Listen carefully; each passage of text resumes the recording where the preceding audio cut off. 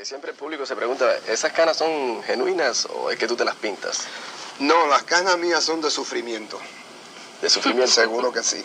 No, a mí me empezaron a salir las canas a la edad de, como eso de los 18 años, ya tenía mis canitas. Y a los últimos 5 años ya empezaron a salir un poquito más. Sí, porque Pacheco es un muchacho muy joven y yo recuerdo cuando él llegó aquí a Nueva York. ¿Qué edad tenías cuando empezaste a estar bregando con los músicos y empezaste a hacer tu propia orquesta? Bueno, la música yo nací con ella porque la traigo en las venas. Mi padre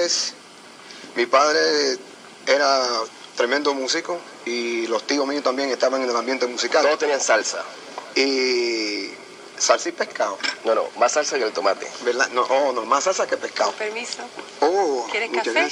Seguro yo lo tengo aquí. Mira qué amable es nuestra animadora. No, me siento como si estuviera en casa. ¿Verdad que estamos bien alegres y contentos de tener la belleza? Gracias, Anabel. De nada. Bueno, ahora mientras Johnny Pacheco toma el café, queremos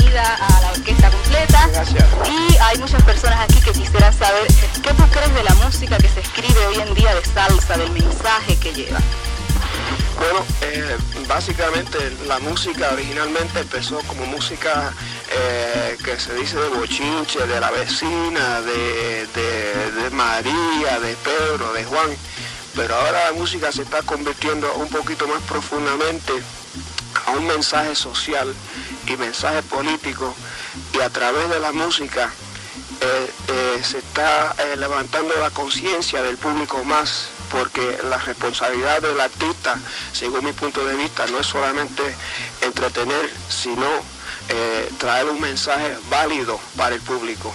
Fantástico, Rey. Eso está muy positivo en términos de cómo puede crecer nuestro pueblo, ¿no? Exacto. Fantástico. Y ahora mismo, ¿cuáles son los planes de la orquesta futuros?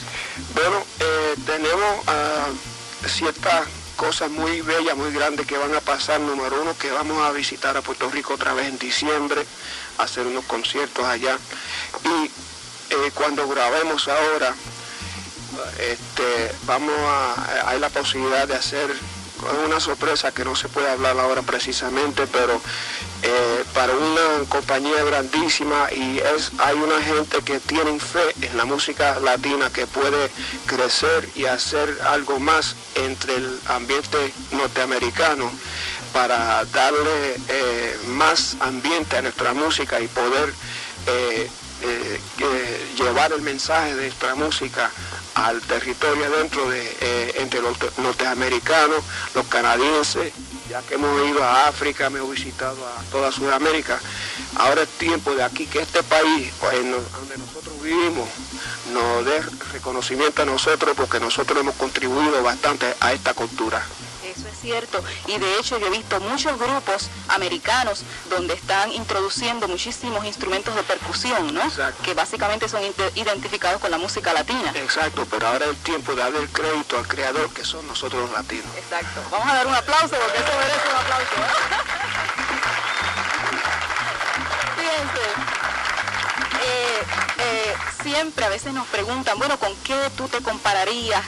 Si es un árbol, ¿con qué árbol tú pensarías que tu personalidad se identifica? Y yo en este caso me atrevo a decir que yo te compararía con el roble, que es uno de los árboles más fuertes, de más hidalguía e indestructibles, como decimos nosotros y como te han llamado. Así es que tú eres el roble de los New Yorkers aquí en Estados Unidos. Muchas gracias, mira, pero quiero que todos entiendan algo, según mi punto de vista. Físicamente nadie ni nada es indestructible, pero el espíritu, cuando es sincero y verdadero, nunca muere. Eso sí que es indestructible. Ah, bien. Bueno, ese es el espíritu de Rey Barreto.